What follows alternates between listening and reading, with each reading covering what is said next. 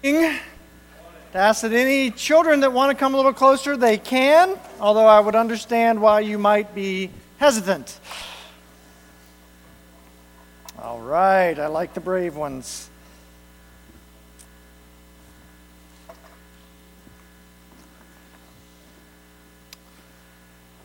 Good morning, good morning. I'm so excited to be here. When Pastor Sam asked me to come and visit, I just had to say yes because I've heard so much about you.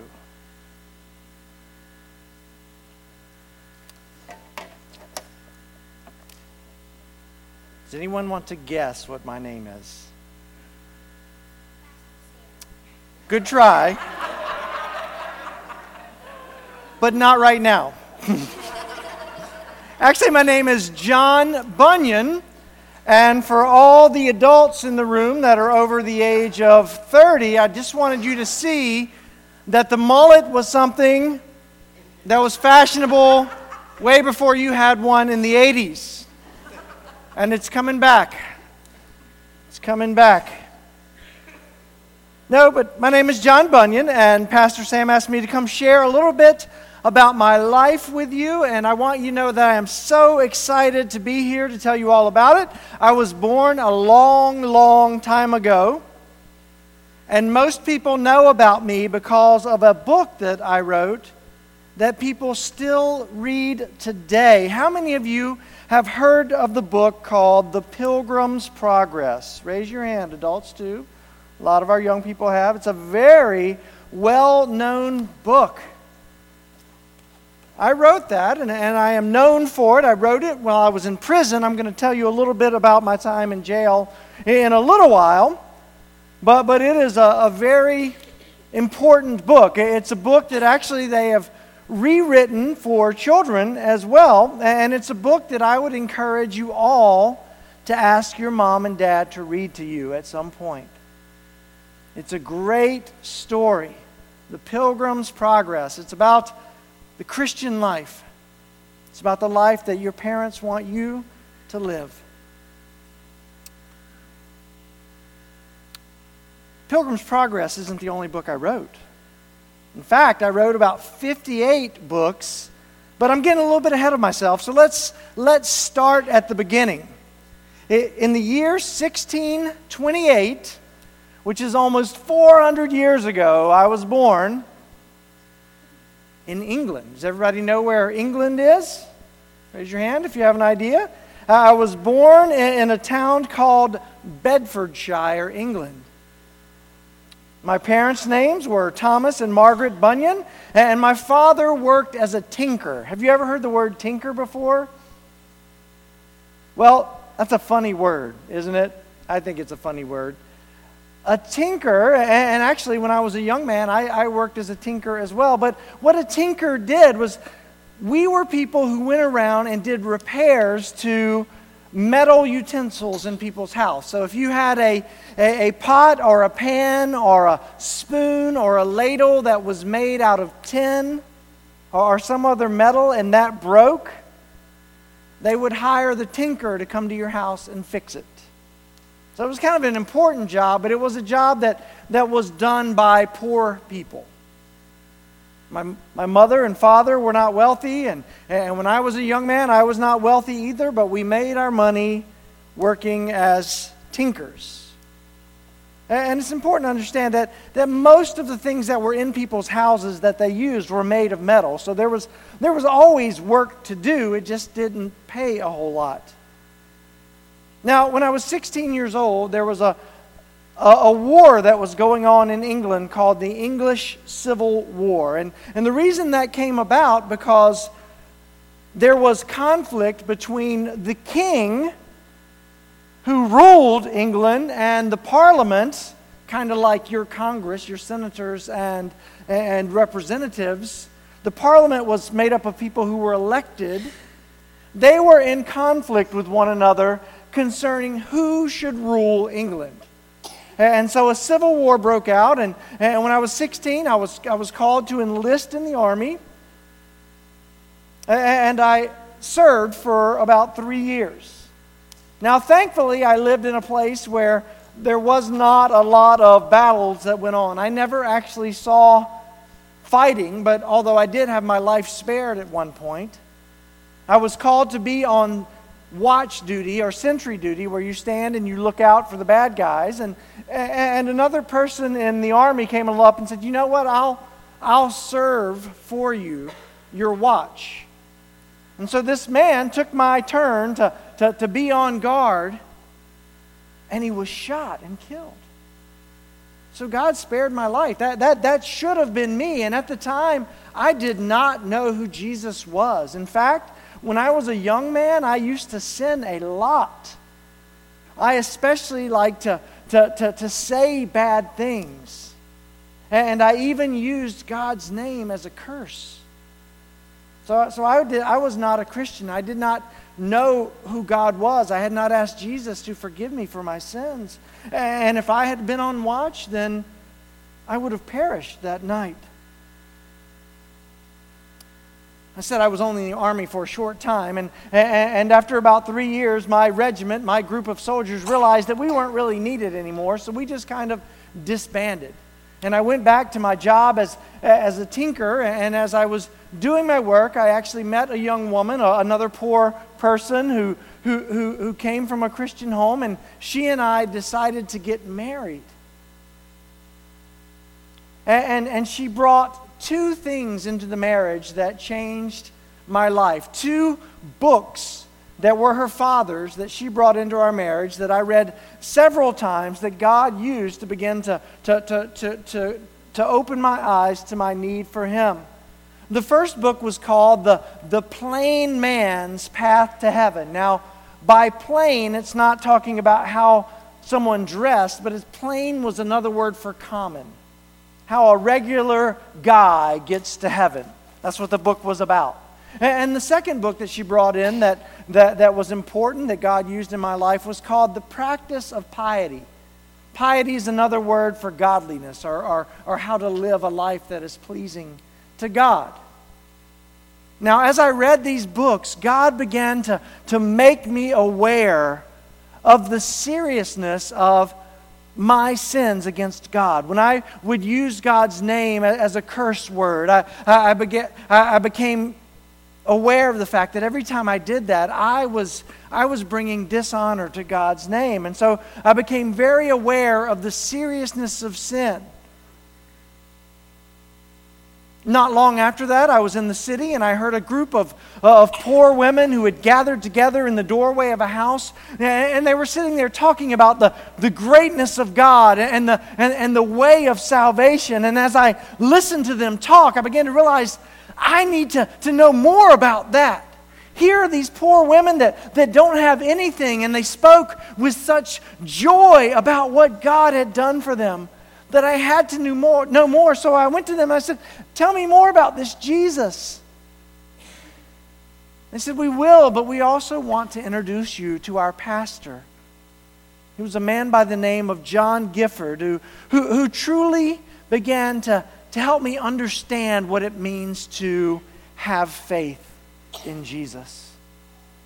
And have faith I did. God opened my eyes not just to the seriousness of my sin. I felt guilty before I met Pastor Gifford, but after I met him, I understood that if we trust Jesus in His perfect life, in His life that He gave on the cross, bearing the punishment for our sins, and He rose from the grave as the proof that God had accepted His sacrifice. As I came to understand that by trusting in what Jesus had done, my sins would be forgiven, and I would be restored to God, I ran to Jesus in faith. I wanted my sins forgiven once my eyes were open. It was a great time. My wife and I didn't have 2 pennies to rub together to be able to pay for the things that we need, but we knew Jesus. We loved Jesus, and we had a church family that was important to us, and so we were growing in our faith. In fact, it wasn't long before Pastor Gifford asked me to serve as a deacon in the church. And so I began to give my time when I wasn't working as a tinker to caring for the people of God. And it wasn't long after that I had my first opportunity to preach. Now, it's important that you understand, and perhaps you've heard from some people in church history before now. But most of them that you've heard about all went to school to be pastors. They had training. They went to college where they studied theology, or seminary where they learned how to preach and deliver a message. But I didn't have any of those things. I had a very basic education. But when I learned and had the opportunity to preach, God used me in spite of the fact that I had no real training. In fact, people love the idea of a common man preaching to the common people. And word began to spread. And people would come to hear the messages. In fact, another pastor who was alive at the same time as me, his name was John Owen, and he's written lots of books, and perhaps he'll come to visit one day. But he who had studied much and knew the languages that the Bible was written in, he said of me, I would give away all my education just to be used of God in the same way that God is using John Bunyan to reach the people for Christ. I was so humbled that God would give me that opportunity to preach, because I knew that I was formerly someone who cursed God with my mouth, and now God was allowing me to use my mouth to praise Him and to tell others how they could come to know Him through faith in Jesus. Word began to spread. And I began to have opportunities to preach in other churches. And I began to write books simply with the desire to encourage the average Christian to be faithful to the God who would save them. And even though I wasn't a pastor at the time, I began to speak to many, many Christians. I got the attention of the common people, but unfortunately at that same time, I also got the attention of another group of people, the leaders of the Episcopal Church. Now, at that time, part of the conflict that was going on between the king and Parliament also was a religious conflict as well. The Episcopalian Christians were those who followed the king. They had the king's blessing. They were seen as being the official church of England. But I wasn't Episcopalian. I was what was called a nonconformist, and would later become a Baptist preacher. And so the king made it to where if you did not have a license to preach, which you could only get through the Episcopal Church, and you preached, you were breaking the law. But I could not be silent. At this point, my wife and I had 4 children together, the first of which, her name was Mary. Oh, she was so sweet. But she was born blind.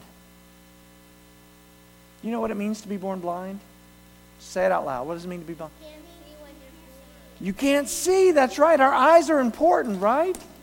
We can't. She could not see. And so when you have a child, children take a lot of attention from their parents anyway. We want to make sure we care really well for you. Mom and Dad try to make sure you have everything that you need, and you're eating well, and that you're cared for, right?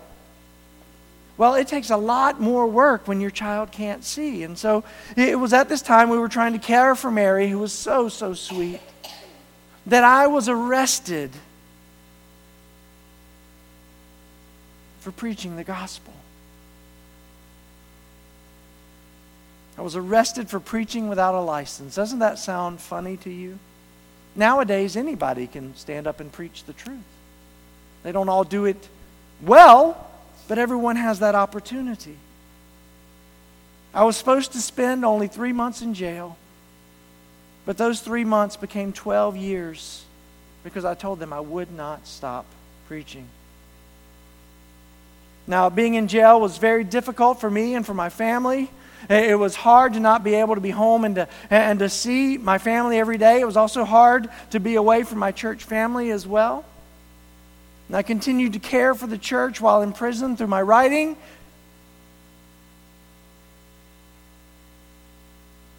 But it was hard. I suffered in prison. But when it was time for me to finally be released from prison, I was asked to be the pastor of the church in Bedford, which I was happy to do. Now, sadly, during this time as well, my first wife passed away. Actually, right before, just a couple of years before I was arrested for the first time. But God brought another woman into my life. Her name was Elizabeth. And Elizabeth would remain my wife. She actually lived longer than I did.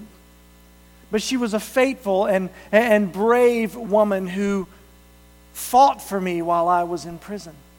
And she cared for my 4 children with my first wife like they were her own. So it seemed like things were going to go smoothly for me, right? Once I was set free from prison, and it was okay for me to preach again because I was called as the pastor, and the king had changed his mind about this licensed preaching nonsense. And so I was happy to finally be the pastor of the church in Bedford. But it was only 3 years later that I was arrested again for preaching without a license. And this time I was in jail for 2 years. And again, it was so hard to be away from my family and my church. And it was during this time that I wrote the book, Pilgrim's Progress. And rather than trying to explain the book to you, the best way for me to help you understand and appreciate the book is to say that I wrote it to help people understand what the Christian life is supposed to be like. It's filled with trials and temptations and sorrow, but also joy and victory, and most importantly, what is waiting for us when this life comes to an end. Children, I could go on and on about my life. My life was marked with much suffering, but it was also marked with much joy. I could tell you about my family. I could tell you about my brave and godly Elizabeth, who faithfully cared for the family while I was away, who went before the authorities to get me released. I could tell you more about my dear daughter Mary, about how she faced life without being able to see and brought joy to our family. I could share to you from the numerous books that I've written to encourage you to trust Jesus anymore.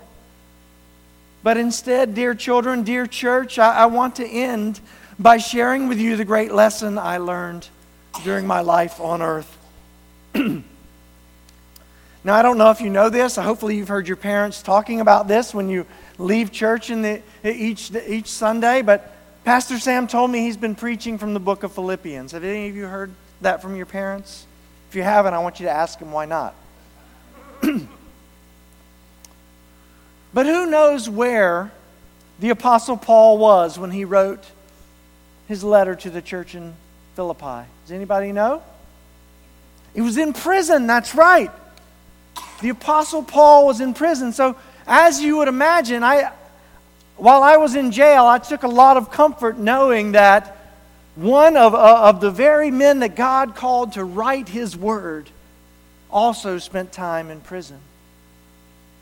Paul wrote many great letters. And in Philippians chapter 3, verses 1 through 11, we find the Apostle Paul warning the Philippians about what they would face in life. He warns the Philippians to be on guard against anybody who would come into the church trying to teach them that we can receive Jesus' love and forgiveness by doing things, religious acts. It's a very strong warning. Paul says, listen, be on guard against anyone that tells you if you do this, then Jesus will forgive you. If you perform a ceremony or you do something in particular with your body. Paul says, no, that's not how it works. we only are accepted by God through trusting who? Him. Specifically, what was his son's name? Jesus. We are only accepted by God when we turn to Jesus and ask him to forgive us for our sins. In fact, Paul makes the case, listen, if anybody could be saved by doing religious things, it would have been me. And this is what he says in Philippians chapter 3. He says, listen, I was born into the right nation. I was born into the right family. I had the perfect job if it was possible to be right with God through what we do. I had the right passion and the right way of living. I did everything that I thought I could do in order to be accepted by God. I had everything going for me, and none of it would save me. And that's his point. And then in verses 7 and 8, Paul writes this. He said, but whatever gain I had, and by gain he means everything that he had by virtue of where he was, who he was born into, the family he was born into, and the job that he had, and all the religious things he had done. No matter what gain that may have looked like, I counted it as loss for the sake of Christ. Indeed, I count everything as loss because of the surpassing worth or the value of knowing Christ Jesus my Lord. Now again, from an earthly perspective, Paul had it all. But he understood that none of those things could save him from his sins. He was willing to give all those things up in order to trust the one who could truly save him. Now, we hear people talk a lot about how much greater it is for us to love God and to know God and to follow God more than we love and follow and desire sin. We hear that a lot, right? It's good to follow God, it's bad to sin. It's good to love God, it's bad to love sin. Sin is all the bad things that we do that displease God, make God unhappy. We talk about that, and that's true, and we need to remember that. But children, church, one of the things that I learned in my life is that it's not just greater to love God than we love the bad things that we want to do. It's greater to love God than to love the good things that God has given us. Does that make sense? Knowing God and loving God is greater than the good gifts that God gives us. I loved my family with all my heart.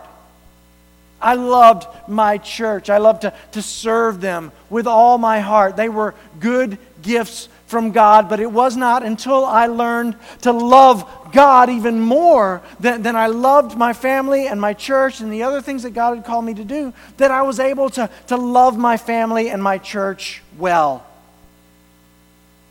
When my concern was to take pleasure in knowing who God is, I found that I could best love my family and my church.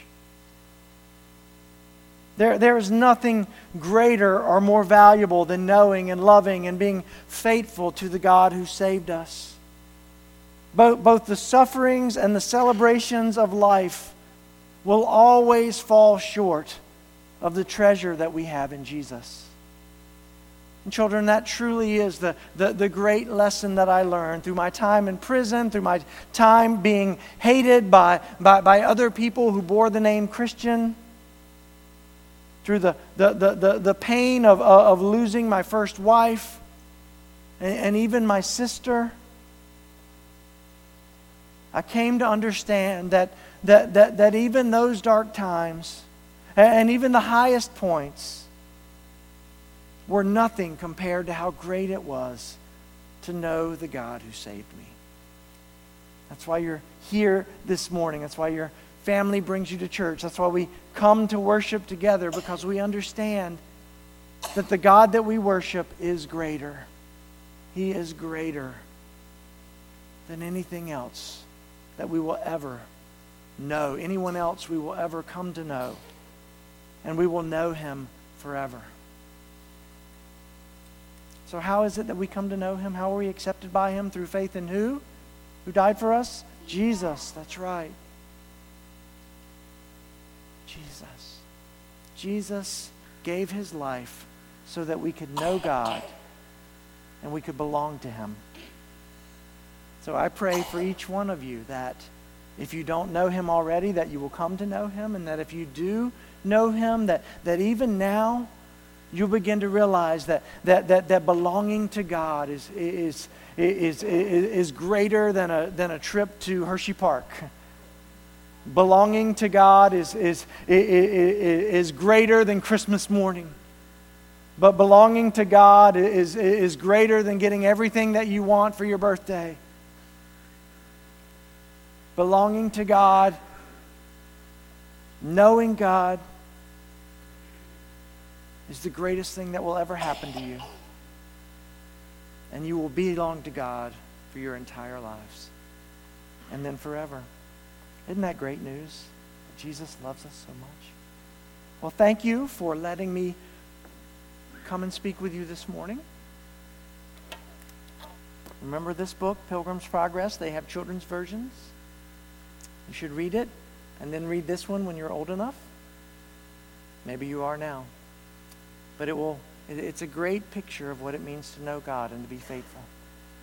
Let us pray together. Lord, we thank you for your faithfulness in the life of John Bunyan, how you used him to proclaim the truth to the very people who were often neglected by the church in his day. Lord, we thank you for the lessons that he learned, for the books that he wrote, all of which point us to you and to your word, the Bible. And Lord, I pray for this church, Lord, that you would be at work in our lives, Lord, that we would truly come to understand that knowing you, the treasure we have in you is greater than that new car, that it's greater than the accolades that we may receive from our coworkers or our friends or our family members. It's greater than the joys that we experience in this life. It's greater than the temporary pleasures that come when we sin. But knowing you is the greatest treasure. That we would live in a way that speaks to the world in the loudest possible terms that Jesus is Lord of our lives. May that be true in each one of us. I pray in Jesus' name. Amen.